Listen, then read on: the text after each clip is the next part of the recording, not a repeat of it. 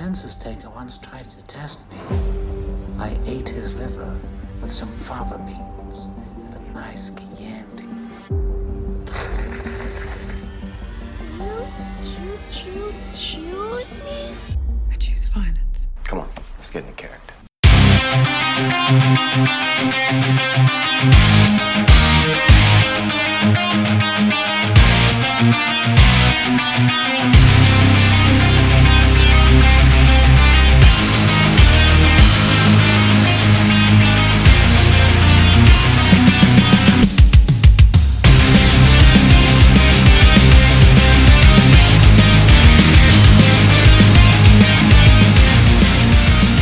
Welcome, everyone, to episode 323 of the Throwdown Thursday podcast. I'm your host, Patrick Rahal, but you can call me Patsy the Angry Nerd.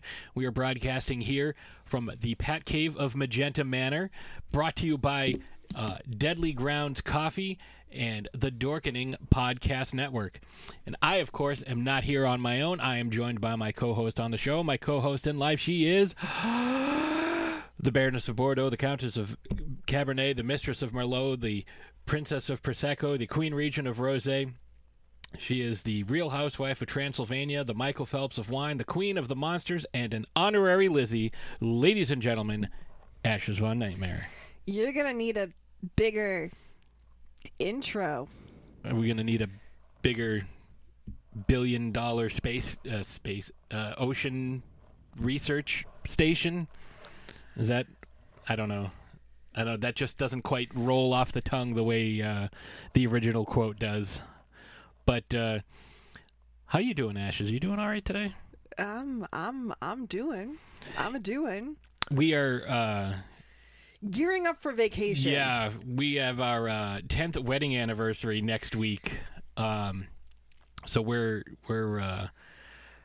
kind of in vacation mode because we just want to get little to bit. the weekend. Yeah. So, real talk for a minute here. So this is my first full week off in 4 years. Yeah, that's about that. That seems about right. So your girl is burnt out, like to a crisp at this point.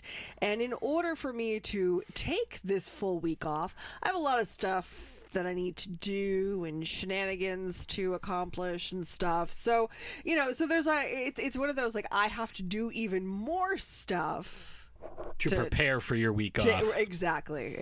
Yeah, So, because you won't be there all week and there is no redundancy for you. Yeah, no. Well, I mean, there can be only one. There can be only none. I'm like the Highlander. Oh, yes. Except not Scottish. Well, neither was he. He was supposed to be. He had a French accent, and then you had the Spanish Egyptian guy with the Scottish accent. And we'll at some point discuss the Highlander because there can be only one, and then there was two. There was like 6 and a TV show, and there's a reboot coming with Henry Cavill. I don't know, but that's actually a nice segue because. And I don't think you did that on purpose. I'm going to pretend that I did. Well, I know you didn't because you haven't seen any of the movies, but we recently saw the Meg 2, and that's why we're going to be talking about Jonas Taylor today. His name is Jonas. And that was weird. He used the Weezer song. I am unfamiliar. You're unfamiliar with the Weezer song, My Name is Jonas? I know the Sweater song. And I know Buddy Holly. And I think that's it. So, yes, I am unfamiliar with I was never a huge Weezer guy. I tried listening to some of the albums, but it just wasn't for me, and I never revisited it. So, maybe it's time to give it a listen. But, yeah, so we're talking about Jonas Taylor today, and one of the discussions we had was how he went from a very specifically defined character in the first film to, oh, wait, we have Jason Statham in this role. We need to have him be a ridiculous action star. So that kind of got us thinking about some characters who are in franchises who went from a very specifically defined, because he's not the only one in this movie that did that, but he went from a very specifically defined character in the first film, and then in the second film was completely different.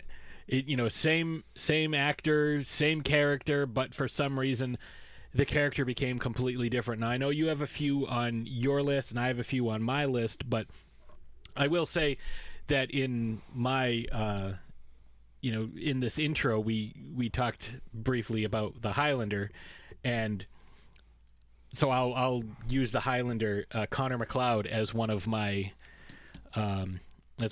picks, because in the first film it was all about like, oh, you have to be born a Highlander, and like there's a very specific hierarchy, and like there's a very specific set of rules and conduct, and everybody has to fight for centuries until there is but one Highlander left to participate in the quickening, where he gets all kinds of power and whatnot, and hooray, he's immortal forever. Because you're not really immortal, because somebody can cut your head off, which that means you're not immortal, so whatever. But in the second film... You mean there's a decapitation clause to the immortality? It seems like it, yes. But in the second film, the decapitation thing is still a thing, and somehow he ages, Connor McLeod, to Christopher Lambert, who is a French guy playing a Scottish guy, and then you have what's his name, Sean Connery, who shows up to tell him he's a Highlander, which Highlander is not the name of the Immortals. He's from the Scottish Highlands in like the 1500s, so they refer to Connor McLeod as the Highlander. Highlander is, for people who haven't seen it, is a term that's just like, oh, everyone is a Highlander, and like even I was doing it a few minutes ago. But Sean Connery shows up to refer to him, to tell him, he's like, oh, you're immortal, yeah. And he's like, what's your name? Oh, my name's Ramirez. And he's like, oh, you're a Spaniard? No, I'm not a Spaniard, I'm Egyptian. It's like, you have a Scottish fucking accent. Like, he didn't even attempt. Like, and he gets so indignant, like, oh, my name is Ramirez, which is a Spanish name, and he gets pissed off. He's like, no, I'm Egyptian. Can't you tell that by my white skin and Scottish accent? Was you he dick? Walking like an Egyptian? He was Because riding a that's horse. telltale sign. He was riding a horse, so he wasn't even walking. The horse wasn't walking like an Egyptian either. So you have a French guy doing a French accent as a Scottish guy, and a Scottish guy doing his Scottish accent as an Egyptian Spanish guy. So... yeah, it was ridiculous. Like, and that's like the least ridiculous thing. Clancy Brown is like the main bad guy. Mr. Which, Krabs? Yes, Mr. Krabs. He Surtur, likes money. The prison guard from Shawshank. Yeah, so it's weird. But in the second film, they're all aliens. They're aliens from another planet, from the far future, and as a punishment for war crimes, they get sent back in time. Like, it's... Wait. I thought they were from Scotland. No, on the first movie, they're from Scotland. And that's like, oh, you were born an immortal. And in the second movie, it's like, oh, we're all from another planet. And, like, somehow Sean Connery's character... It's, again, same characters. Sean Connery's character gets transported to Christopher Lambert because Christopher Lambert yells his name out, and he is transported through time from the past to the future. It's so fucking weird. It doesn't make any sense. My question is, should I be sober while watching these films, or would a it nice doesn't palate matter. cleanser It doesn't matter. Make it make sense? No, nothing makes it make sense. Like, these two like. And then the third movie comes along and completely ignores the fact that the second one exists, which happens in quite a few franchises. But yeah, so since you hadn't seen that movie, I just kind of wanted to touch on a little bit. So who's on your list? So, first on my list is the first character that came to mind when we were talking about this subject, and that is Jaime Lannister from Game of Thrones. Now, you can argue, because of the way that Season 8 went down, that final season of Game of Thrones, which has many fans just all hot and bothered because it was just so unbelievably terrible for the most part. There were some redeeming parts, but those were few and far between. Jaime Lannister, the character, they had worked so hard on creating this character arc for him, this beautifully redeeming character arc for him, because when he started out, he was a terrible character. You loved to hate him. He was arrogant. He was full of himself. He didn't have a care in the world except for his sister and did whatever his sister told him to do. But he had some redeeming qualities. Right. But, as the series went on, things happened to him. He gained a little more humanity. And humility. And humility. And he gained sort of a conscience, if you will, a sense of morality that he didn't once have. Well, he always had it. He just never... I would say it was a different... because he saved the town of King's Landing, but everyone only saw him as Kingslayer. So he's like, you know what? Fuck you. I'm going to lean into that because you didn't appreciate what I did for you. And it took Brienne and losing his sword hand to...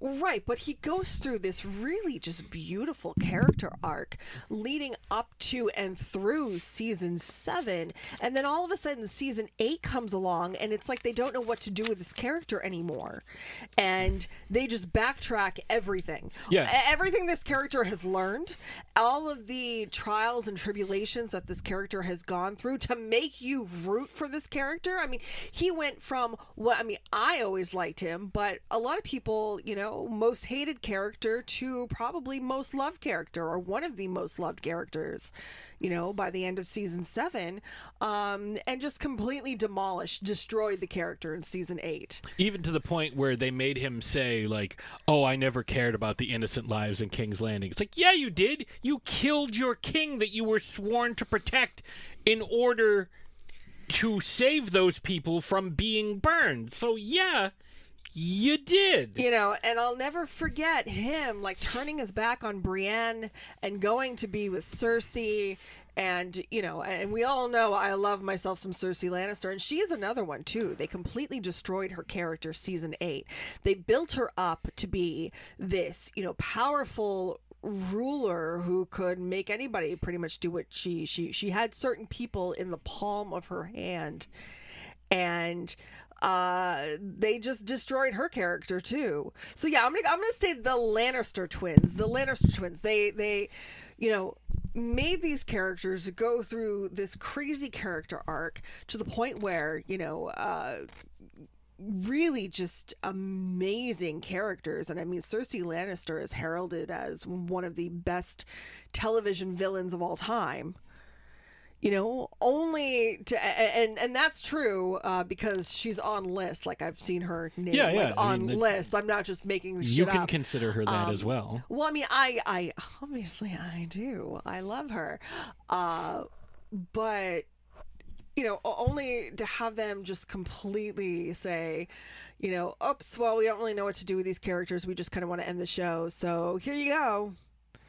Yeah, they're now trembling wusses, where these two characters were so powerful and so domineering and so strong in their own rights, to just have these characters literally crumble to pieces. Yeah. It was terrible to watch. It was awful. I got emotional for all the wrong reasons, not because of what was happening, but because of what they did to these characters. It was the wrong emotions. It was just absolutely atrocious. So the Lannister twins are number one on my list. So for me, I have 3 But I'll start with John J. Rambo. So in the first film, That's a good one, yeah. he is a man who is broken, suffering from PTSD. He kills no one.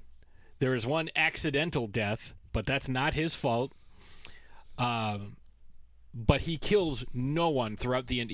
Even though he could have killed everybody, but he didn't. He makes it a point to avoid killing, and all he wanted was something to eat. That's all he wanted. And even his old commanding officer, Colonel Troutman, says, leave him alone, let him go. You'll pick him up, working at a car wash in Oregon, a month from now, and there'll be no fight, no mess. Just let it go. But, naturally they couldn't. Like, the testosterone-fueled, macho asshole in this was Brian Dennehy, not Sylvester Stallone. Mm-hmm. And, at the end, the original ending that, that comes from David Morrell's book is he kills himself. In the original ending, Troutman killed him. But he forced Troutman to kill him. But he did end up surrendering, and you see this absolute just mental breakdown because of the stress and the PTSD that he deals with while, being, interrogated and booked at the police station. The way he's treated by Art Galt, who's the only guy who dies. And then in the second movie, they do mention that he has 59 confirmed kills. That's through the entirety of the Vietnam War. So he killed 59 people throughout the entirety of that war, which I believe was 4 or 5 years. In Rambo 2, he turns into an unstoppable killing machine and kills 72 people in what amounts to a long weekend. He kills 72 people in a weekend. That is such a huge departure for what that character was in the first film to the second film.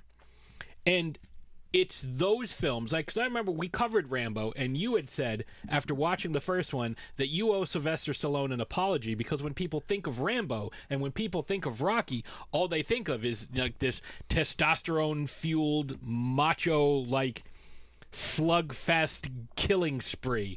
That's all they think about, because that's the reputation that all these movies have. Because when you watch the trailers, or when you watch, clips or highlights, whatever, from, people who are breaking the films down or talking about them, that's all you see is explosions and guns, and even the covers of the movies are him with guns, or his bow and arrow with the exploding arrowheads in the second film, or him in the attack chopper in the second or in the third film. I remember when we were in the process of doing research and stuff to talk about this character, all of the articles that I read describing how veterans personally thanked Sylvester Stallone for portraying this character in the first film the way that he did, the PTSD, the way that you don't know who you are anymore, you don't know where you belong, you don't know, who your friends are, where you fit in, where to go. All his friends were dead. After being unit. in war, so they felt that this character really gave them a voice, and to see that on screen and the way that it was portrayed, they felt really seen, and it was, again, I said I feel like I need to give Sylvester Stallone an apology, because it was just not what I was expecting. I was expecting a big, dumb action film, which is, with the second one and then their third, fourth, and fifth, so forth. That's what it became. But that first one, there was so much heart in that first one, and it was just so not what I was expecting at all. No, when he tells the story about his friend getting blown up in the bar in Saigon, and then he's crying, and he's like, sometimes I wake up and I don't know where I am. And I think for veterans especially who have gone through that, to see this larger than life personalities, Sylvester Stallone, breaking down like that, not afraid to cry, not afraid to show emotion and all of these feelings that, come with the like the outcome of war. You know what I'm trying to say, though, right? Like that, war it's the isn't cost of glorious war. or No, glamorous. no, War takes a toll on you, no matter how tough you are. Get to just come home and live your life and forget everything. Whereas there's a lot more to it. So I think he did a really beautiful job of capturing that. But then the character just turned into something completely an unstoppable killing machine, ridiculous. And you go from the first film having these great just lines of dialogue between these characters really expressing emotion and getting to people and having these lines of dialogue. Some of them are just so beautifully written, it's almost poetic at times, and you really feel it. And to have minimal dialogue during some of these scenes in the other films, and it's just how many explosions can we get away with showing, and how many guns can we show. When you're parodied by Weird Al Yankovic, you've gone too far. Well, I mean, so the Three Little Pigs did call Rambo. Right. Well, that's what I'm saying. Like, all you think of is blowing up and explosions. So who's next on your list? So next on my list is a character from a film that we recently watched. It's part of this huge, massive franchise that has taken over the world at this point. Gamora from the MCU. Okay. So here's my issue. They did a really good job with making you care about this character.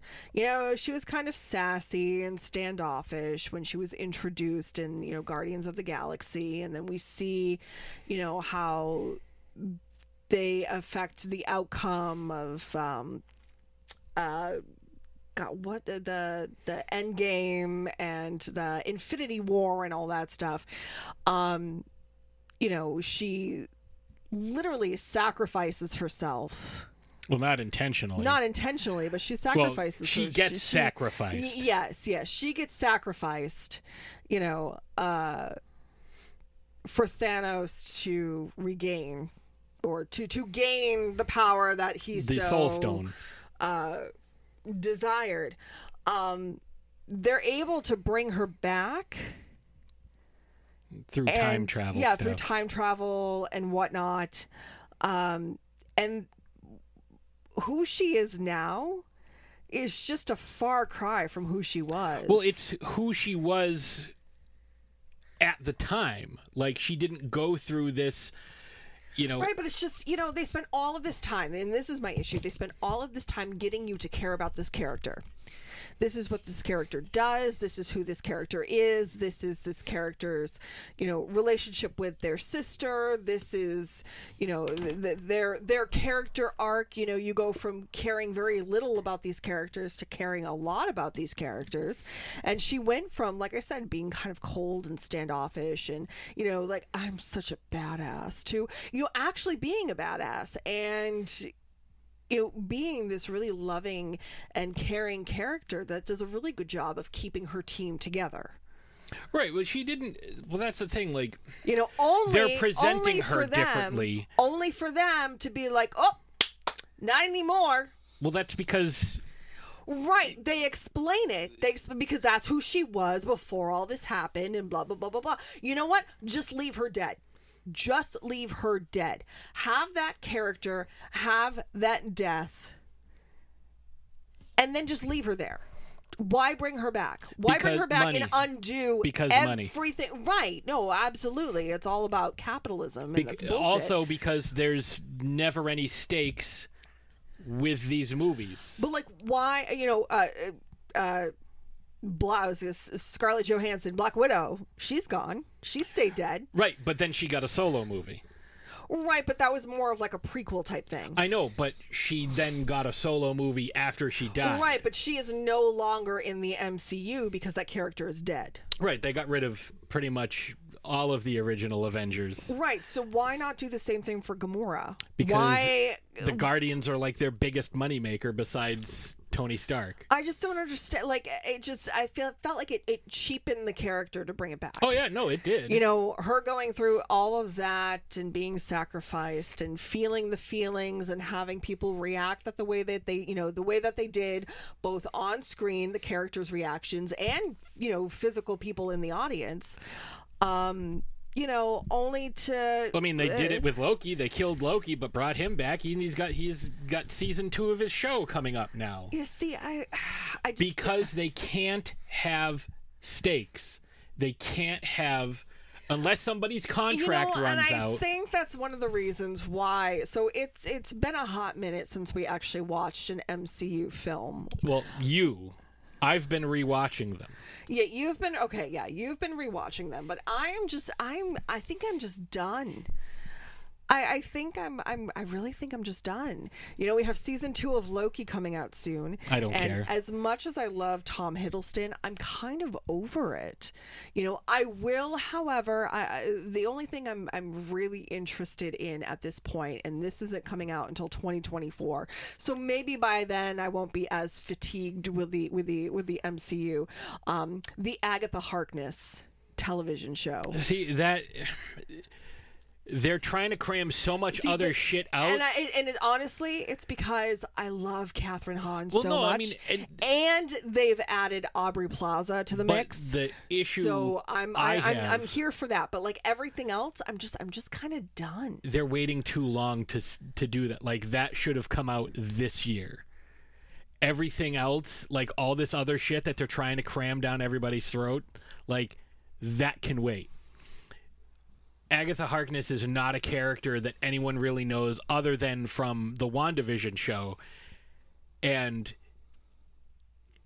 they're giving her thing like 2 years after she comes out and like isn't in anything else. Like, I think they made a mistake waiting so long to come back to that character is what I'm saying. Like, that's one of those like, oh, we have no idea who this is. Like, should we expand upon that? Should we do anything with that? Nope. Let's, make sure we get Darcy the intern, though. Like, that's a character we need to focus on. Like, let's make sure we do that. Same thing with the Marvels. Like, everybody knows who Captain Marvel is, and they just had that Miss Marvel show, which, again, we didn't watch. We also didn't watch She-Hulk.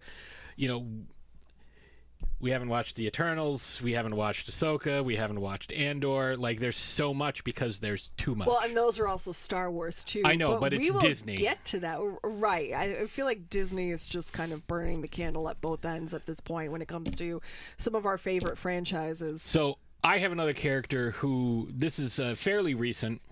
Within the last 5 years, there have been 3 movies. Maybe 75% of a good one. And that's Laurie Strode from Halloween 2018, Halloween Kills, and then a completely different character in Halloween Ends. When we see her in Halloween 2018, she has been spending 40 years waiting for Michael to come out of prison and Michael to come get her. And I mean, Michael Myers is another one. It's like, is he supernatural? Isn't he? Is he? Isn't he? Do they have a connection? Is it your sister? Like, ooh, who knows? Like, they can't change. They can't make up their mind from one movie to the next. But she spends all this time like preparing traps and like training with weapons and like all this stuff that she does for 40 years consecutively. Traps him in the burning house. He gets out.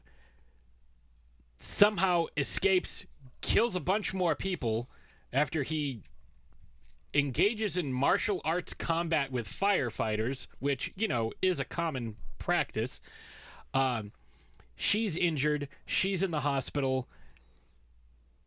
And the entire town kills some guy who is definitely not Michael Myers, even though they showed what he looked like on TV. And like, this guy was like 5'9", and Michael Myers is like almost 7 feet tall. And they're like, yeah, that's totally him. Let's kill him. And then Myers just runs around and kills everybody while she's in the hospital laid up. She goes from, I'm super prepared, Michael's out there, he's coming for me, he's going to try and kill me. He already tried it once when I was a kid. He tried it again 40 years later, and he's still out there. And what do we see her doing? Making pies, and everything's fine. There's no need to worry. She wrote a book. Yeah, she wrote the book, so, that's it. Case closed. Michael's still out there, but why worry about something you can't control? She completely changed characters. So, sidestep for a moment. I believe there was more to the film as to why. There was more to the story. So there was some backstory as to how she became that way between the second film and the third film. But they cut all that out. Right. So therefore, non-canonical. Didn't happen. Well, right, but it's just it's there. There is a story there, but they decided to not use it. Right. Which I feel like with all of the garbage that is stuffed into that third film, especially, I didn't particularly care for the second film either. Corey can go fuck himself. But that everything that they stuffed into that third film, they decided to leave that part out. That's something that I would have liked to know. Right. They changed 180 degrees who Laurie Strode was. She was a fucking badass in that first film. They turned her from a super badass, like Sarah Connor type character into June Cleaver. Yes. Yeah. And she was just like, oh, well, yeah, the last thing he did was, kill my daughter, but that's in the past. That's behind me. That's in the past. I'm going to focus on the future. I'm going to focus on burning pies. Like, and trying to smooch it up with Will Patton. Like, that's what they focused on. So, because I am aware that there are, like in this instance, there are, maybe something that has been filmed or there's a deleted scene. If it's a deleted scene and it's not in the film, not canon, never happens. If it's, something that was in the script, got cut out, didn't happen. Doesn't count. Doesn't mean anything. Just because it was there, that just goes to show that you thought about it, you knew it was going to be an issue, and you ignored it, which makes it even more egregious in my estimation. So, her from that movie, those two movies, to the third, because her evolution from the first two films into this third one makes a ton of sense, because I think they even I don't know if they even counted the second film. I'm trying to remember if they just counted the first two or just the first one, but either way, Michael was in custody and he never got out of custody after the 1978 incident, because the first two movies take place over the same night. So I mean, it's 6 of one, half dozen of the other. So it makes sense that she would, for 40 years, train herself into this badass that we saw in the 2018 film. But then to turn into, like, oh, no big deal. Yeah. I'm just going to focus on my chores and... I mean, she went from having this house that was kind of like a death trap, all of these traps and stuff and all of these... It was a Home Alone alarms. house. Yes, exactly. It was a Home Alone Saw house. To having a home that is just a normal home. Just a normal home. I don't even think it had, like, ADT or something like that. No, she probably didn't even lock her doors at night. But so, yeah, they completely changed. Do you have anybody else on your list? I do, actually. So I have one more character on my list, and this is kind of a big character, but this character had the potential to be something great. And when they announced this character and they announced who was cast to play this character, I got really excited because I became a fan of this person during Game of Thrones. And when this person was announced to be part of the Star Wars universe, I got really excited.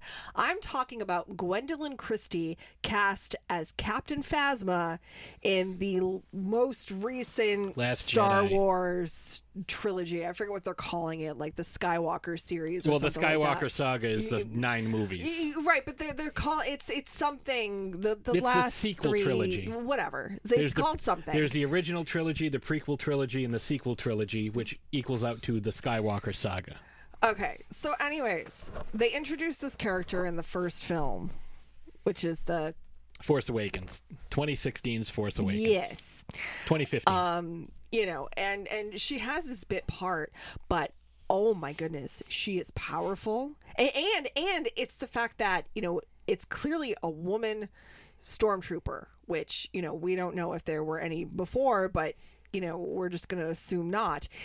And she is like top notch. Like, she is like head of all the stormtroopers. She is, you know, just this uber badass, you know, doing things, shooting people, shooting shit, like, really awesome person in charge, right? So like I loved her automatically because I love Gwendolyn Christie. But then, you know, she looked, oh gosh, can we just talk about her costume design for a moment? Like, she looks so cool, the chrome stormtrooper getup. Like, it was made from starship armor. you know what, like, it was just Starship it was metal. so not only did she like look really cool, but she had the perfect attitude for this role as well. And they could have done so much with this character. So we saw her, you know, in that first film doing her thing. It seemed like they were setting her up for something big. Like Boba Fett.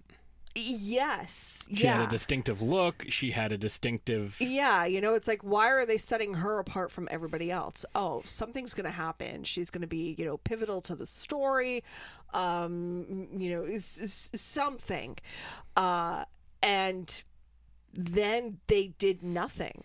They did nothing with this character. They make her a super badass only to completely tear her down in that second film. And then kill her off in that second film, too. They at She's least not even gave in... her a fight scene. They did, but it was... Rian Johnson said he wasn't even going to put her in there until, like, the studio and other people were like, why would you not put this character in? Like, everybody was freaking out. So he's like, oh, okay, so let me have her crushed by an AT-AT driven by BB-8. Like, it was a waste of the character. You know, I mean, granted, there wasn't much of a character arc there because, again, she was a bit player, but it seemed they gave the illusion that they were building towards something really great and that she was going to have, like, a big part of the story. You know, eventually, like, something was going to happen and she would be responsible for you know, something. She was going to be JJ's Boba Fett. You know, and it was going to be huge. And, you know, so we just assumed, okay, a small part in the first film, an even bigger part in the second film, and then she's probably, you know, like the third film, that's going to be it. Only to have fucking Rian Johnson kill her off in that second film because he didn't know what else to do with her. Granted, yeah, she did have a pretty badass like fight scene for the most part, even though they decided this indestructible armor somehow became destructible. Well, I mean, there was a lot. It wasn't indestructible armor. It's just better than the armor that the stormtroopers wear, which was plastic. Oh, right. So, but regardless, like, it wasn't they Beskar. Completely, no, it wasn't Beskar. But they still. I will never forgive Rian Johnson for doing Captain Phasma as dirty as he did. If we're going to talk about characters, just as a side, because this always fires me up, characters done dirty by Rian Johnson, how about killing off Admiral Akbar off screen, introducing a totally new character, Laura Dern's character, Vice Admiral Holdo, to give her the heroic, like, fly into lightspeed to destroy what's his name's ship, and that's partially what killed Phasma, when that should have been Admiral Akbar. Like, you have this iconic character that everybody knows. Even if you haven't seen the movie, everybody knows it's a trap, you know? Like, he's an important part of the rebellion forever. And it's like, no, we're going to introduce a new character, and they're going to be the hero instead. why? So that's just one of my many, many, many nitpicks with that particular movie. But my last one, and this actually made sense because it was a 10-year gap, but it was a drastic change for this character. I'm going with Evelyn Carnahan / O'Connell from The Mummy 1 and 2. So she went from a librarian into the super badass ninja karate fighting reincarnation of Nefertiti. So, I mean, it made sense in the story, but it's like such a huge departure from who the character was in the first movie to who she was in the second movie. Like, she didn't really use as much of her knowledge and book smarts in the second movie. She was more of an action star, and it was her kid. It was Alex that did most of the intellectual stuff. So, I don't know. So that's my list. That's your list. Do you have a list? We'd love to hear it. Let us know. throwdownthursdaypodcast@gmail.com. We would love to hear about what your list is. If you agree or disagree with any of the picks that we have. So we're going to take a quick break, and when we come back, we are going to discuss Jonas Taylor from the Meg franchise. So we'll be right back. Deadly Grounds Coffee knows how important your coffee is to you. Every batch is roasted to perfection with a unique special method that brings out the richest, deepest, smoothest flavor you'll ever find. We're coffee freaks too, and deadly serious about our brew. Just one sip and you'll know why we say, once you go deadly, you don't go back. It's truly coffee to die for. So when you're ready to get a little deadly, get online and order yours at getdeadly.com. It's coffee so good, it's scary.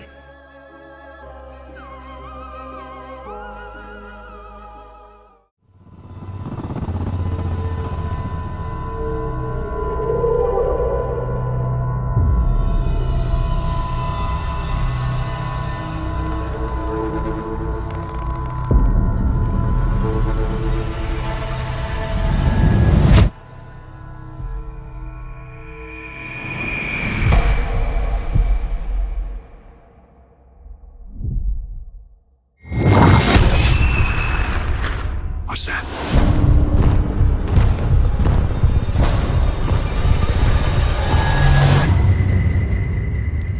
There's a monster outside.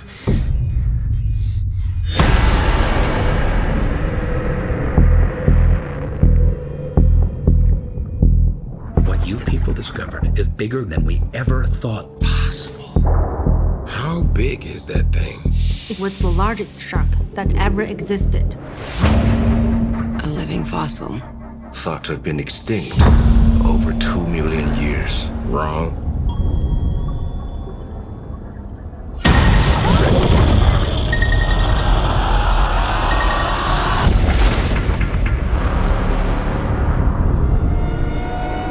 My God. It's a megalodon. He's kidding, right?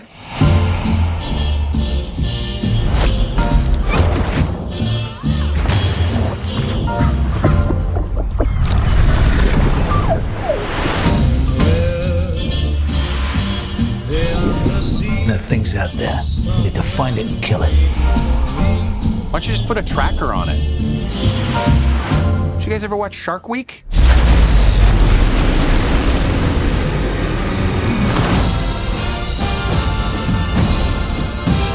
He looks heroic, but he's kind of got a negative attitude.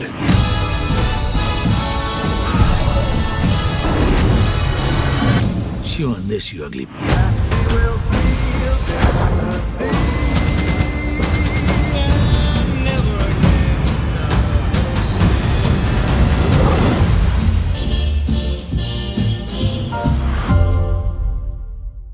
And we are back. That, of course, was the trailer for 2018's The Meg, which I was super excited about because I am a big fan of this book series, and I have been for about, 12, 13 years, when I first read them. One of the things, if you've seen my live reaction video to the Meg 2 trailer, one of the first things I talked about was how disappointed I was that the image from the front cover, which features a Meg dragging a T-Rex to its death in the water, was not featured in the first film. Lo and behold, the opening scene of the second movie contained that exact set piece. So I did get my giant shark versus dinosaur battle that I was hoping to get. So that kind of made up for it. But yeah, so the depiction of Jonas Taylor is very, very different in the book than in the films. In the book, is he also played by Jason Statham? He is not. So basically, the background of the character in the book, and we're gonna, so I'm just gonna do this quick because there's not a whole lot to him as far as what his backstory is, but even that is significantly different from the film. So in the book, he was born in 1956, and he was a deep-sea diver and sub-pilot working for the U.S. Navy on a top-secret dive into the Mariana Trench. There was an accident that took the lives of two other of his, the other scientists that were in the sub with him. He was the sole survivor, and he claimed, to the disbelief of everyone, that they were attacked by a giant shark. No one believes him because why would they? They figure, much like in the movie, that he was suffering from some sort of ocean madness or, whatever the technical term is that they used. He leaves the Navy. I forget if he's discharged or if he leaves voluntarily, but I think they gave him a psych discharge. He becomes a paleontologist and is hell-bent on proving that the Meg exists. And what happens in the book, obviously, again, much different. There's nothing really about the thermocline, like acting as a physical barrier to this whole underwater ecosystem. There's another dive with a newer sub, and it's attacked by a megalodon in the trench, and somehow it gets wrapped up with all these different cables, very similar to how Captain Ahab dies or how Quint dies in the book. And they are able to escape. The Meg dies because it just gets all tangled and gets ripped open. A second megalodon survives the brutal temperature change by kind of ramming itself, almost like Han and Luke in the Tauntaun, like ramming itself into the gushing blood and viscera of the dead Meg as it is being towed up to the surface. And that's the way that they explain how this one gets up into, our level of the abyssal plane. So that's basically who Jonas is. He's in the books for 27 years. He starts off at 39 in the beginning of the Meg, and at the end of Hell's Aquarium, Jonas is 66 years old. He's in 7 of the 9 novels. There's Meg, a novel of deep terror, The Trench, Meg, Primal Waters, Meg, Hell's Aquarium, which there was some of that in the Meg 2. Meg Origins, Meg Night Stalkers, and Meg Generations. I've only read the first 4. I don't think I've read Origins, Night Stalkers, or Generations, but that's who Jonas Taylor is in the books. He is not an action star. He is not a deep-sea rescue sub-pilot man. He is a scientist, basically. So, unlike, his film counterpart, who their origin story is similar, where Jonas Taylor, Jason Statham version. Yeah, the Jason Statham version. He is a rescue diver. He's attempting to a rescue. He was able to save all but 2 people.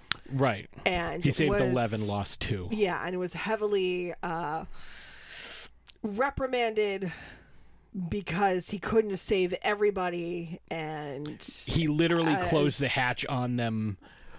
Like, they were begging him to, like, oh, we can get there. And it's like, he made the judgment call, like, if we don't leave now, we will all die. These guys are trapped in a compartment. There is no way to get to them. It sucks. I hate it. They're my friends. Like, they're the other 2 guys who came with me to rescue this sub. So basically, they would take a sub to go down to, any, like, say, a Navy sub or whatever was malfunctioning or damaged or something happened.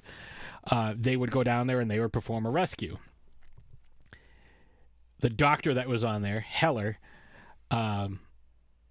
was giving him all kinds of shit. He's like, you can't leave those men to die. You can't leave those. And he just never let him forget it until an actual megalodon shows up, like, 5 years later. Right. Well, what I was going to say, though, but unlike his book counterpart, instead of seeking revenge by becoming a paleontologist and proving that megalodons exist, Jason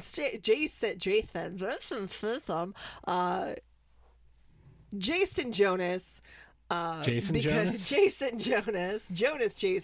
becomes an alcoholic. Yeah, he just turns to booze. It's not that he becomes an alcoholic. He does drink a lot, but he basically just lives in Thailand above a bar and does, like, fixing engines and, like, above a bowling alley and below another bowling alley in a 1-room apartment.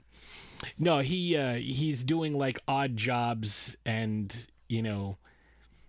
not really worrying about anything that has to do with the ocean other than, like, fishing and, just relaxing. Like, he's all set. Like, he's taking just care kind of existing. He's probably living off of some sort of pension, like Coast Guard or something. I think he might have been with the Coast Guard or some sort of, like, he had to have had some sort of military training in order to. I believe it was Marines. See, they don't ever say. So it's like, but, like, it may have been the Coast Guard. I'm just going by the orange outfits. So, yeah, he did what he needed to do once he was done. He was like, I'm not going back in the water. I'm not doing any of that stuff. Until his ex-wife goes on the expedition into the thermocline, into this whole new ecosystem, and they're attacked by a megalodon. So I do want to kind of sidestep for a moment here and talk about the creature design of the megalodon. And one of the big issues I have with the shark itself is the fact that if it's located that deep in the ocean, and I believe it was 47 meters down uncaged. Yes. They got it right. Yeah, it was blind and albino. And in the Meg, the shark is blind and albino. Like, that's why, like, in Hell's Aquarium, they refer to the one that they have in the aquarium as Angel because it has almost like a halo around it because it's pure white and reflects light, kind of like the moon on a hazy night. So there's a certain point when you reach a certain depth in the ocean that none of the creatures there will have any type of pigmentation because it's not necessary. Right, and most of them are blind because there's no light. So once you hit what's called the twilight zone, it's around, I want to say, 700 feet. that's where the light starts to dim. And around that area from like the neck, it's, I want to say it's the Hadal Zone, named after Hades, where it's just black. There are a lot of creatures that there are luminescent, bioluminescent. Yes, they produce their own light. Anglerfish, which have like the little thing. If you've seen Finding Nemo, you know exactly what that is. Yes, but cuttlefish can produce lights.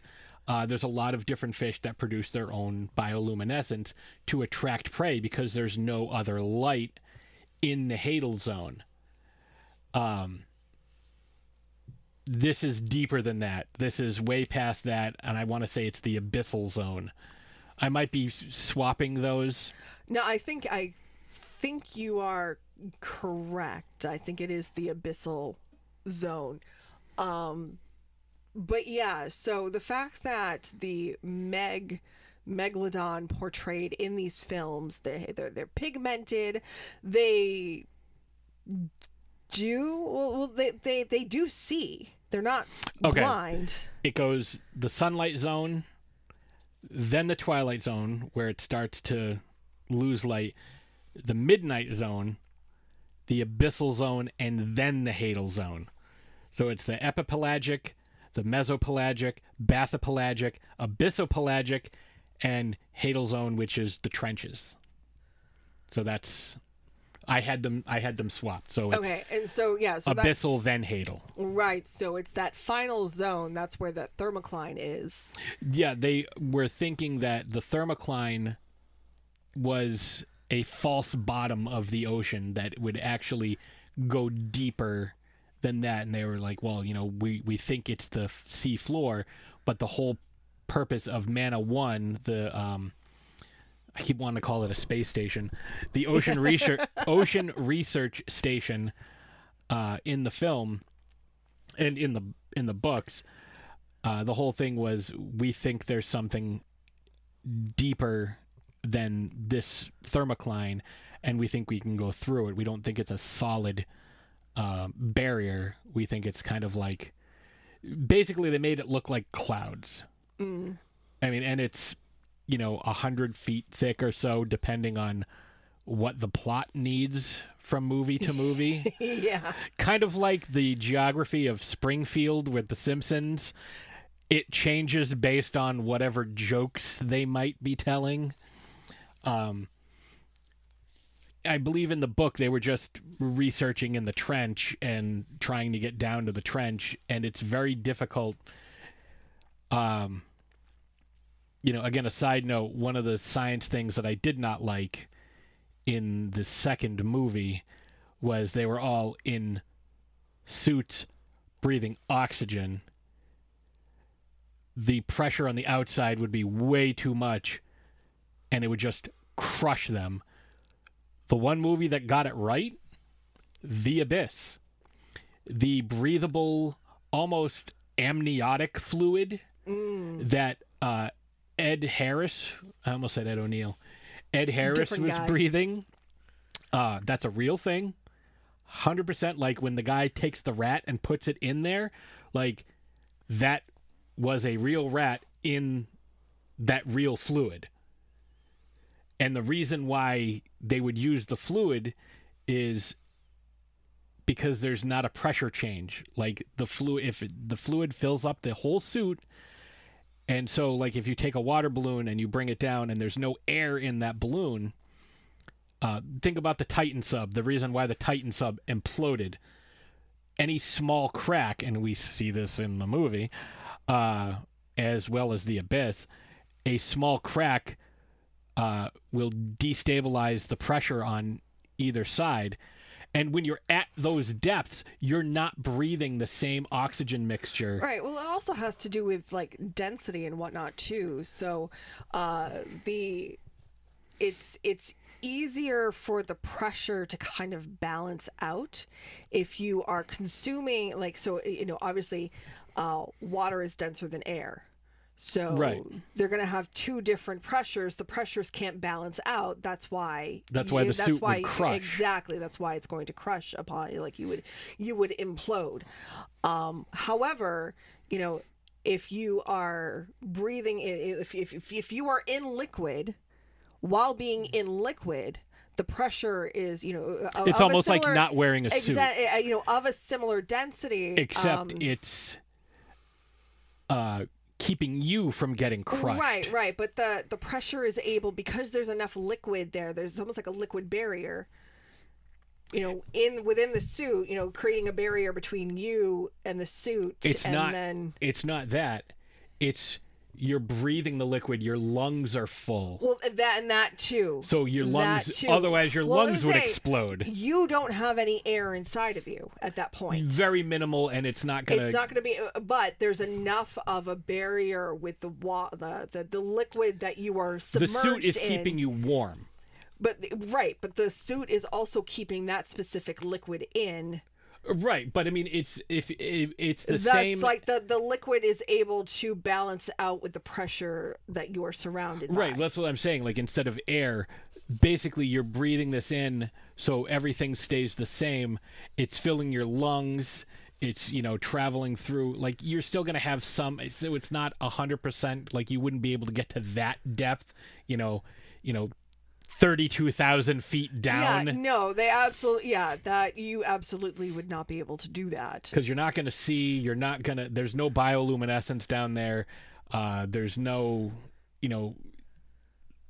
there's nothing like that. I will give these films credit for the fact that this is probably, and it's very, somebody kind of did their homework when it comes to the plant and animal life that is down on they based it floor. Off of Alton's work. So there is a lot of bioluminescence. There is a lot of, you do see some albino species. There's a lot of albinism down there. Yep. When they have the suits on and they're walking the bottom of the trench, that is probably the closest that, and I know it's make-believe, it's all imagined, but that's the closest that some of us will ever get to seeing the bottom of the ocean floor, the actual bottom of the ocean floor. Like, they do a really good job of capturing that. That's what I'm trying to say. Like, I can envision that being exactly what that is. I don't know if we as humans will ever get to the bottom of the ocean. Well, it's happened a couple times. So the deepest part of the ocean is called the Challenger Deep. And the reason it's called the Challenger Deep is because it was first reached by the HMS Challenger. That record was broken by James Cameron in his Deep Sea Challenger. His name is James Cameron, the bravest pioneer. No budget too deep, no things. It's him, James Cameron. Depth he got, okay, 35,756 feet down. That's because he got that Titanic money. He said, surface, this is Deep Sea Challenger. I am on the bottom. Depth is 35,756 feet. Life support's good. Everything looks good. Only now does it occur to me that I might have prepared something more memorable, like one small step for man. He said, you don't see anything. He took some samples. They found 68 new species, mostly invertebrates and bacteria. He had to get all the way up. A lot of his systems failed on his way up. Where he was, the pressure was 16,000 pounds per square inch. He was not breathing regular oxygen. You have to breathe helium. Like, if you watch The Abyss, the decompression sequence, it takes 3 hours to decompress to that depth, and then 8 weeks, give or take, to recompress. So when you're on the bottom of the ocean, like people who work underwater for a long time, when they come back up, they have to decompress in special, like, hyperbaric chambers for days to weeks at a time. So It's kind of crazy. But his window was 9 inches thick. Wow.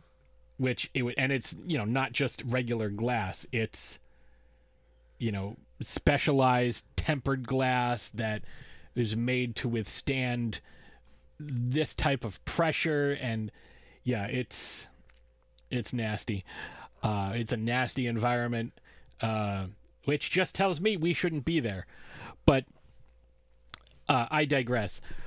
So we see Jonas go from I'm a rescue guy. Well, we see him go. He's from... a hotshot sub pilot. We see him when he goes to do the rescue. He's just like, I'm going to hop in. I'm going to turn off all these things, and I'm just going to zoom down there, even though I haven't been in here for months. This ain't his first rodeo. He's done this numerous times. But not in this particular sub. Well, he's been fairly, obviously successful at it to this point, and then all of a sudden he wasn't as successful. But he couldn't. He had never driven one of these subs. He knew the basic system because Cliff Curtis's character, Mac, was a friend of his, so they helped design some of the subsystems together, which I don't think they get into explicitly, but I think it's implied. But when they found him earlier in the day, he is, he's been drinking, he's partially hungover. He's a little worse for wear. But he's still in amazing shape somehow. Well, yeah, because he's Jason Statham. I know, but he's also Jonas Taylor. So you would think that someone who spent years just drinking themselves stupid might have gained a few pounds and didn't have a six-pack anymore.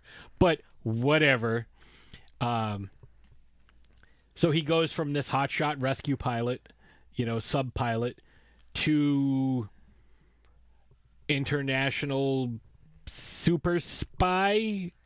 Well, that's in the second film. So, his character arc in the first film, one of the things, at the beginning of the film, you see his failed rescue mission. Well, not so, it failed in the sense that he left behind 2 people, but he also saved 11 people.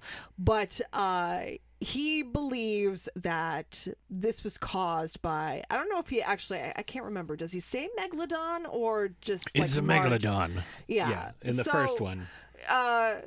Yeah, so he believes that he saw a Megalodon, and everybody thinks that he's crazy. And well, you can see in the opening explosion, you can see a shark blow up, which I didn't know until I watched a breakdown video of the movie.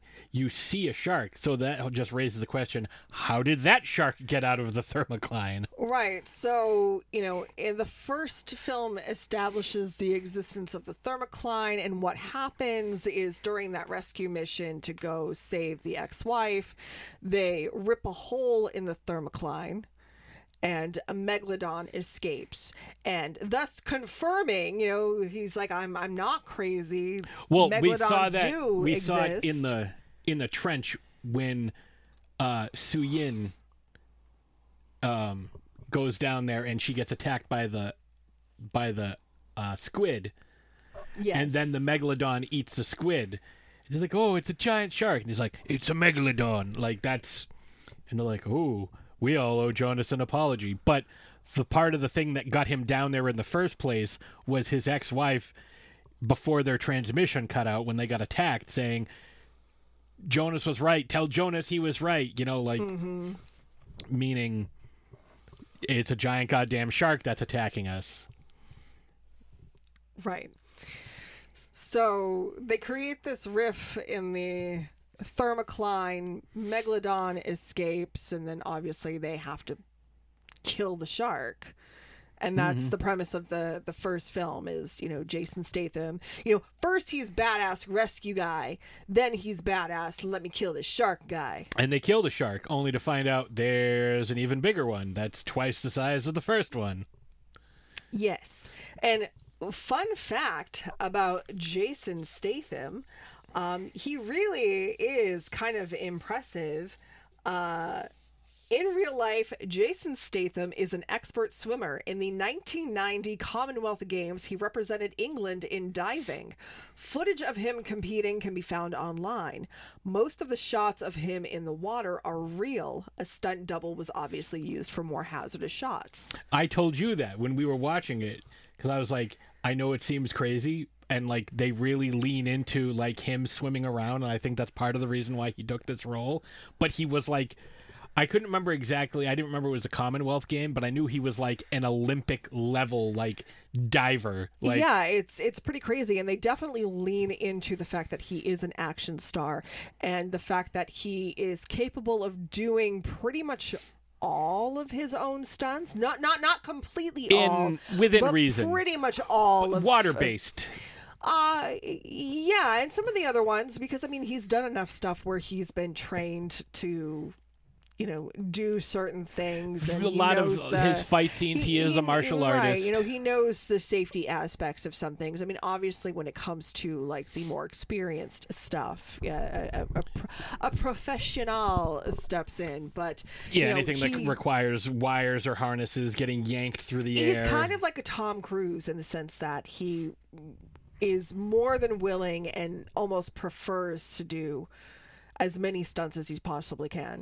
Tom does a lot more. Like, well, but I mean, Tom Cruise is also just fucking crazy. He is. He's nuts. Like, he really did that Mission Impossible thing where he was hanging on to the side of the plane.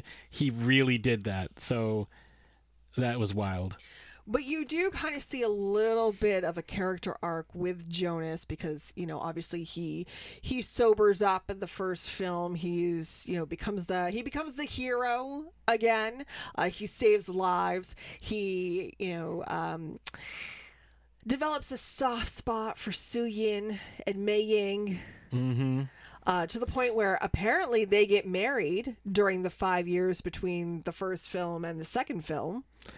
And she also dies off screen somehow between the first film and they don't the second really film. touch on it other than that one stupid scene where the little girl was talking to the megalodon that they have kind of in captivity but not really, which is like again partly part of Hell's Aquarium. Where they're like, oh, do you... Like, it's literally her looking at the shark as the shark approaches... Do you miss your mom? Yeah, you miss your mom, too. And, like, that was it. 10 seconds. And it's like, that was kind of wacky. But, oh, well. Like, that's... So, we see Jonas Taylor go from that. So, instead of becoming a paleontologist, he becomes an environmentalist. But he's not just one of those guys taking pictures of people dumping waste. He's also a fucking ninja, which is fine for Jason Statham. James Bond of eco-terrorists. Yeah, well, not eco-terrorist. He wouldn't be an eco-terrorist. No, he's like the James Bond for like eco. He's like he's yeah. He's like Captain Planet. Like he's except he doesn't turn people into trees. Heart. He manages to fight an entire boat full of people and then jumps off the boat when he's cornered, and Mac and I forget the young lady's name dive down with the plane, open up the cargo bay, and scoop him up like a fucking pelican catching a fish. I didn't care for that part, to be completely honest. And then he stays in that compartment, which is full of water, for some unknown period of time. But he's got a little breathy bottle of air that he sticks in his face and, like, breathes underwater for whatever. I don't know. It drove me nuts. But... So this is where our getting into character question came from, because, you know, he goes from being this general badass in the first film. I mean, still a badass, but it's like, it's almost like the Meg 2 could really be split into two different films. You have the opening part where he's Captain Planet and doing, you know, fighting against eco-terrorists and all this stuff. And then they find themselves, back in the trenches. Quite literally. Yeah, quite literally back in the trenches. Again, I don't even know why they went down there. They were down. I'm trying to remember. They went down there because, like, they found something, right? Yeah, there was something going on, and they went down there and they found. Oh, they were mapping the ocean floor. Oh, okay, yes. Okay. It was a survey mission. Okay, so it was a survey mission. Yes, that is correct. It was a survey mission. They were mapping the ocean floor. They were in their little, like, water submarine scuba buggies. Scuba buggies. Oh my god. They were in their little scuba buggies, and they were going down to the trenches because they were going to map parts of the ocean floor that they had yet to map. Under the thermocline, where they had been studying, like they had mapped most of it. Right, and they have like more stuff set up and whatnot. And something had happened. Both water buggies got into accidents because there was they found another they found like an entire facility already built on the bottom of the ocean, and the guys that were down there were part of the people dumping shit. Yeah, it's almost like they were mining the ocean floor. Yeah, they were trying to get specific resources, which is really meta if you think about it. And in order to not be caught, the guy detonated all the charges, and that buried the two subs, and everybody had to get out and walk. Yeah, so they were trying to get to this one location where they would all be safe, and of course a couple of people didn't make it. So like that's like one part of the film is them walking the ocean floor in an attempt to save themselves while trying to figure out exactly what caused their water buggies to not work anymore, and trying to figure out exactly who was at the root of all of this. And then the second part was this big, crazy action film with boat chases and dinosaurs, yeah, and like sharks versus giant octopuses, mercenaries. It was the squid. It was the kraken. It was Raleigh the Kraken. And it was the thing that drove me nuts, because there was another character, DJ, who in the first film didn't know how to swim. In this film, he is defeating armed mercenaries while unarmed. Like, he's all of a sudden fucking Batman because he's got his... yeah, so in the first film, he was this victim, and he decided that he wasn't going to be He wasn't a victim. Well, no, but he didn't know how to swim, and which was stupid because he's out in the middle of... Literally, the middle of the ocean is where he worked. He didn't necessarily know how to defend himself. Well, why would he have to? He was a scientist. Right, but he did know how to defend himself in multiple ways in the first one, and he also did not know how to swim. So in the second one, he knows how to defend himself in multiple ways. He's fucking Batman. He has a backpack full of gadgets. Right.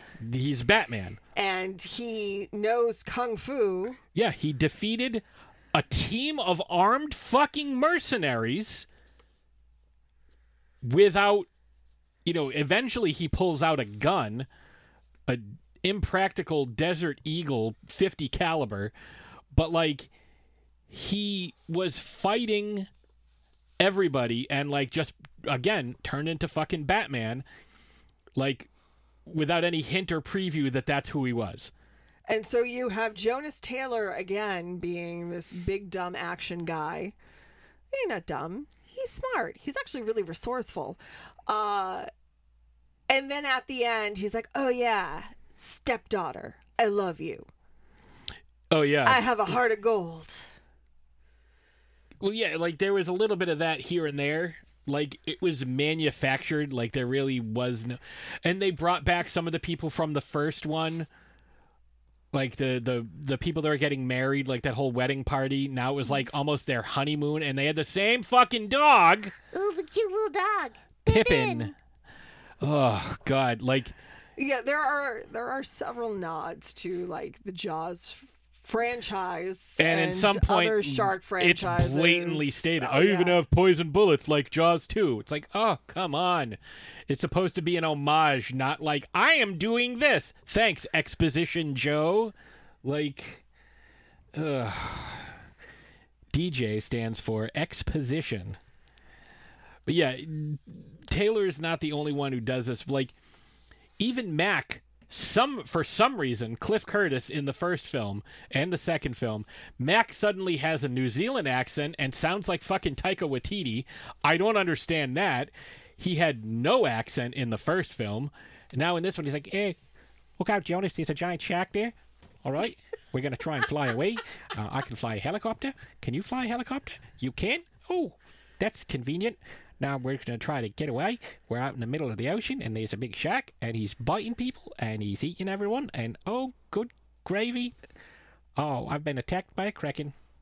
Like, where did that fucking voice come from? It's kind of like how Elizabeth Olsen went from, like, I have a vaguely Eastern European accent in Avengers 2 to I don't have any accent whatsoever.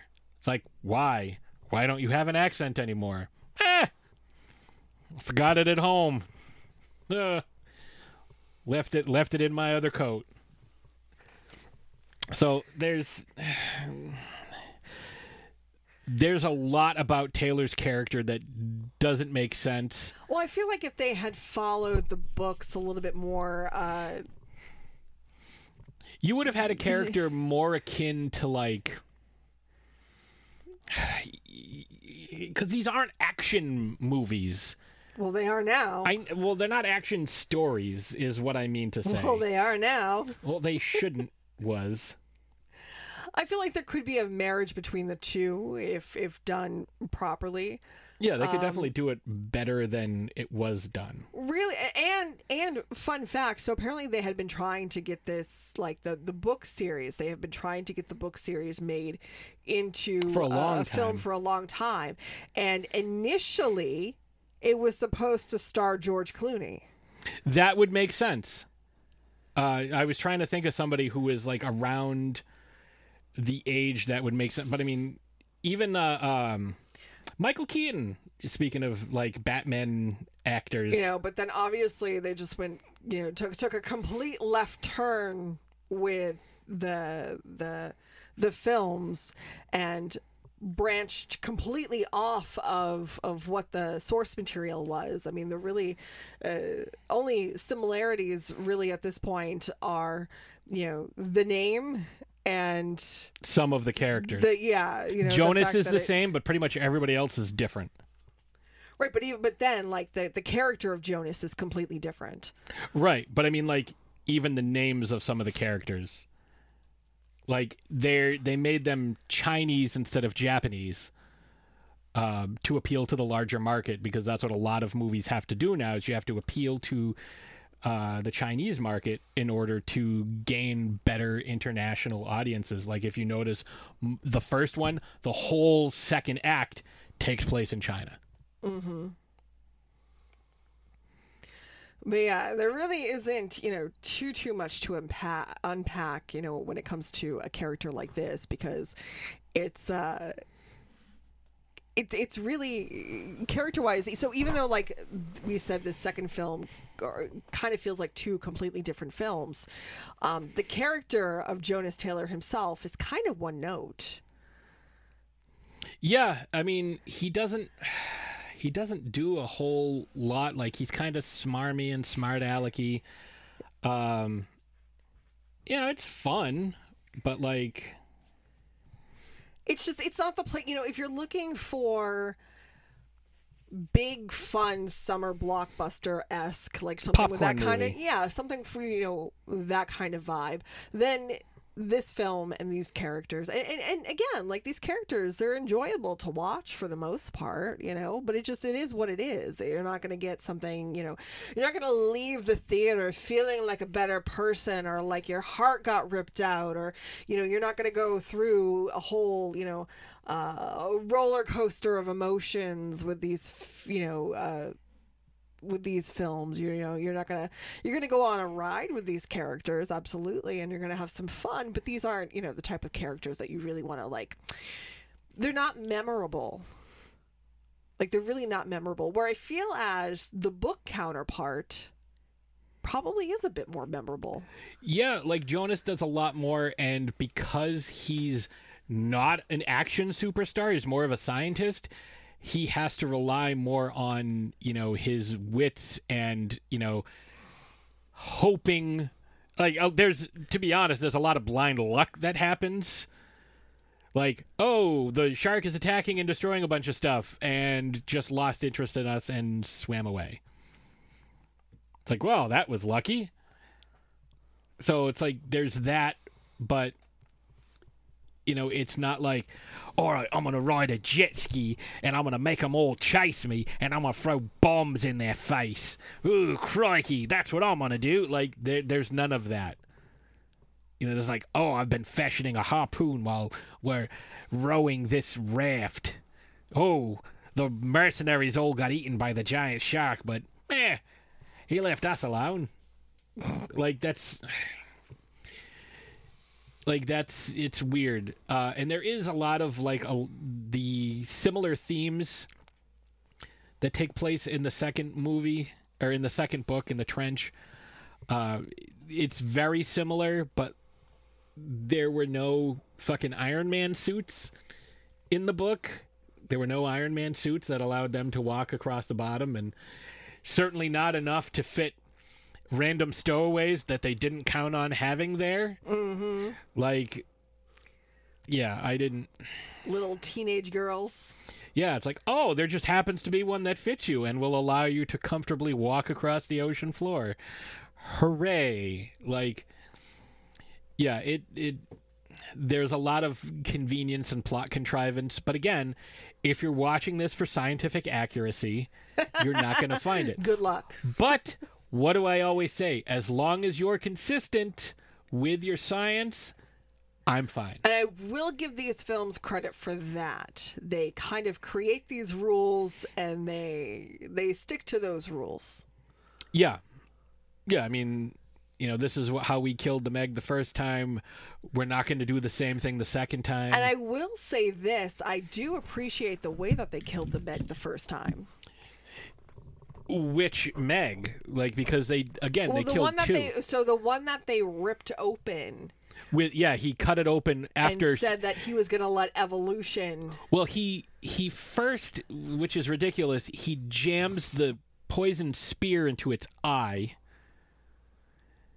And then as it falls, he rips it open and lets the other sharks frenzy at him. Yeah, so But the first one they poisoned. They're like, well, this much would take down an orca. And they're like, all right, use all of what we have. And it killed the shark. Which, again, had a very Jaws, a Jaws-like ending where it's like, it's coming, and it dies right before it gets them. Okay, that's what happened to Brody at the end of Jaws. And they bring it up, and they're like, all right, hooray, everything's great. Ooh, and we still have 45 minutes left in this movie. Hopefully none of us get eaten. And then a bunch of them got eaten. Mm-hmm. So I was disappointed that Ruby Rose didn't come back because I really liked her character from the first one. Same. Jax, she was good. I would have liked to have seen her take over that DJ role. That would have been a little more believable. Yeah, although I will say DJ did get pretty friggin' jacked.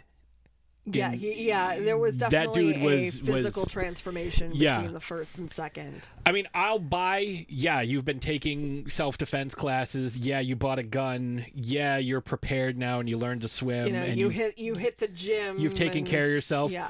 I'm fine with that. That's fine. Because it has been 5 years since. But to the point where it's like, I can defeat all of these mercenaries by myself. That's more than 5 years worth of combat training. That's a little too much for me to deal with. But it's all right. The whole thing So I did hear rumor that depending on how, and again, this was the same rumor that came after the first one. It's like, oh, depending on how this film does, there might be another one. Yeah, so depending on how Meg 2 goes, there's already a script, or there was a script pre-strike, like in the process of being drafted. So yeah, I mean, we'll see. I mean, I feel like I am uniquely qualified to reboot certain franchises or to do sequels to certain franchises, like Silence of the Lambs, the Hannibal series. Like, I still have retained more. Like, how many times did we watch that show, and I was like, that was from the book, that was from this, that was from this, that's from that, and like I could recall it without having to look anything up. How many times is this your pitch to direct Meg 3? Well, I mean, if somebody's listening and wants me to direct Meg 3, Warner Brothers, like, I'm available, and I work cheap. Like, I won't bankrupt the studio. I'm just saying. But not that cheap, because his wife is expensive. Yes, but you know. Well, I think that's a good spot to kind of break this down and wrap it up. And so we're gonna come back in a few minutes. We're gonna play an ad, and we'll play the theme song, one of the many themes from the Meg. And when we come back, we're going to wrap things up and give you a preview of what's coming up. We got battle results, and yeah, so we'll be right back.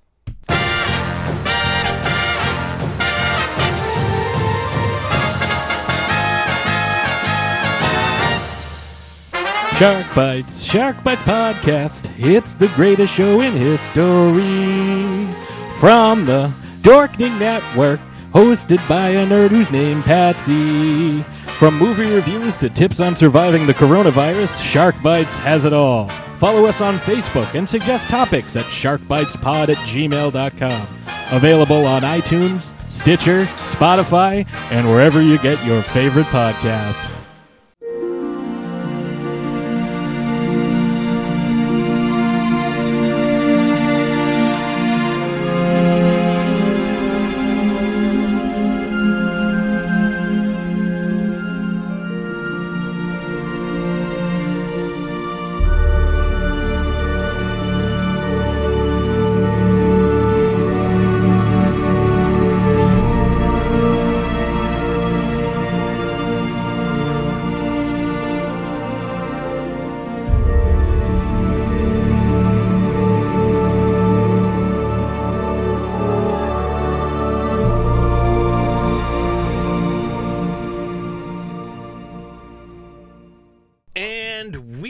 So I hope you enjoyed that long, rambly discussion about Jonas Taylor and the other characters from the Meg, how they kind of adapted and improvised and overcame, much like Bear Grylls, but in the water.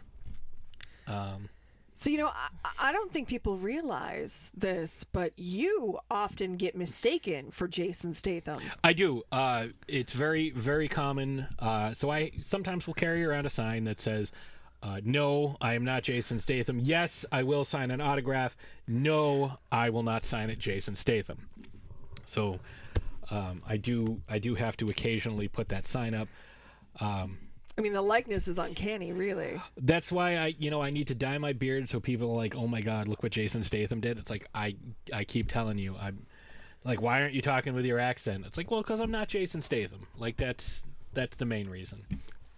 But I do want to say one thing that I really liked from this, and this is another kind of Jaws reference, which you didn't get because you haven't seen Jaws 3, but there is a scene where there is a shot of everybody looking through basically looking out through the shark's mouth. So like you're behind its teeth and you can see the shark eating people, and it's just a mouthful of people that it's just like forcing down its gullet. It's really cool, and it's definitely an homage to Jaws 3 because there's several of those shots in that movie. But just watch a clip of it. You don't have to watch Jaws 3 to find that scene.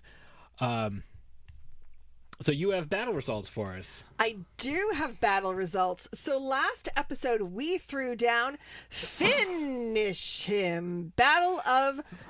Bless you. Oh, Battle sneezing. of Survival. You are being attacked by a vicious man-eating shark. However, you are not alone. Which totally jawsome shark slayer do you choose to join you on your oceanic escapade to increase your chance of survival? And you could choose from Quint from Jaws, Finn Shepard from Sharknado, Jonas Taylor from The Meg, Carter Blake from Deep Blue Sea, or Majama from Bad CGI Sharks. I chose Majama. You all voted for Carter Blake, Deep Blue Sea. All right, Thomas Jane's character. I worked with Thomas Jane on Salvation, which has yet to be released. But I voted for Majama because I think that would be the most fun, shark adventure. But that's me. So, what do we have coming up? What are we talking about next week? And we decided this on the way home, listening to another podcast. Yeah, so we were listening to the Creatures of the Night podcast by the Boulet brothers, and they were doing so every episode. They kiki a little bit, they spill a little tea, they talk about some horror news, they do a film review. And this week, and sometimes it's a new release, and sometimes it's an older film that maybe they haven't seen, or maybe one that they have seen, just haven't seen in a long time, or whatever. And this week they were talking about Young Frankenstein, and that got me thinking, oh my God, we have not talked about Gene Wilder's Victor Frankenstein from Young Frankenstein. No, and if you've paid attention to Shark Bites over the last couple of years, I did do a series with a ton of guests covering some Mel Brooks films, but we did not talk Young Frankenstein. Young Frankenstein is one of my favorite films, one of my favorites that I used to watch with my dad all the time. Same with you. Well, I didn't watch this one with my dad. Oh. I had to actually, the first time I watched it was with you. I hadn't actually ever seen it until we first started dating a long time ago. But it's become one of my favorite films. It's definitely up there. And it's so good. Oh, and the character actors involved with this, it's just, we'll absolutely just dive into it next week. And I cannot wait to talk about it with you guys. But yeah, we are going to be discussing Gene Wilder's Victor Frankenstein and the plethora of other characters that are in Mel Brooks's Young Frankenstein. Yeah, there's so much. And then just the brilliance alone that is Young Frankenstein. So I used to think that, and I've seen quite a few Mel Brooks films. I haven't seen all of them, which is just a travesty, and I know I need to get on that. I know. We have the Blu-ray set. But I used to think that Spaceballs was the best Mel Brooks film. And don't get me wrong, it is great. I love Spaceballs. That is one that I used to watch with my dad quite frequently. But I think it might be Young Frankenstein. Yeah, I mean, that's... I think, it's just, especially being a fan of horror, being a fan of black and white horror, all of these classic films, Universal monster films, and it's just so good. It's campy and delicious, and so I cannot wait to talk about with you guys next week. We'll have a new battle for you next week as well. We'll be throwing that down. And we have some big news to talk to you guys about next week too. Yeah, very exciting. Huge news. So you're going to want to stay tuned from start to finish because you do not want to miss what is coming up. And it's the beginning of spooky season, so expect more horrific, horror-adjacent characters coming your way. Yeah, I don't know if we're going to be able to do 31 Days of Horror, but I know we will be doing... We'll be doing every Thursday in October horror. No, I know, but I think what we should try to do is watch some horror films that we've never seen. Oh, okay. So, like, do some new ones and talk about the characters therein. Yeah. Or we could just... Maybe we put that up as a poll. Like, would you rather us do first-time watches? Would you rather us do full franchises? Or would you rather us just kind of mix and match some different characters that, you know, maybe that... It's like a hodgepodge, like a potluck. Some scary characters that you've been waiting for us to cover for a long time that we haven't covered yet. So we'll put a poll up, and definitely keep your eyes open for some interesting new stuff over the next couple of weeks. So I think with that being said, we will see you next Thursday.